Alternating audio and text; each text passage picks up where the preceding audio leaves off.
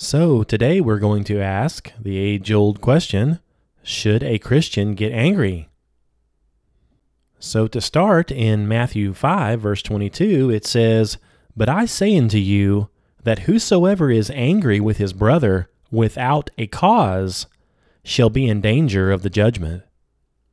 So there are a number of scriptures that, if read by themselves, could indicate that a Christian should never get angry about anything.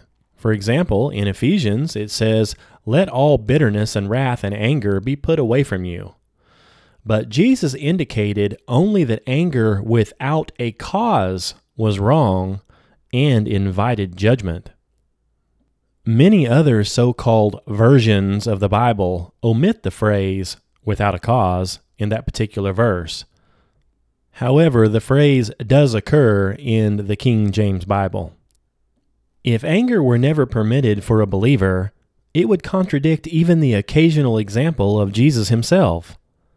And when he had looked around about on them with anger, being grieved for the hardness of their hearts. In that verse, Jesus was angered here by certain hypocrites among the Pharisees who were ready to condemn him for healing a disabled man on the Sabbath. However, we are never justified in getting angry over some small personal injury or insult to ourselves.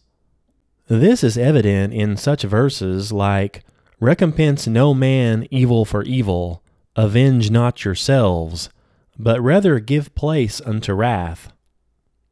But since we are just normal people, if we do get angry in spite of ourselves, we are commanded, "Be ye angry and sin not.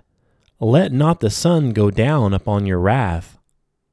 So there are situations when we may get angry, but God would warn us to be swift to hear, slow to speak, and slow to wrath, remembering that vengeance is mine, and I will repay, saith the Lord. Thanks for listening to Kenny's 2-Minute Teachings.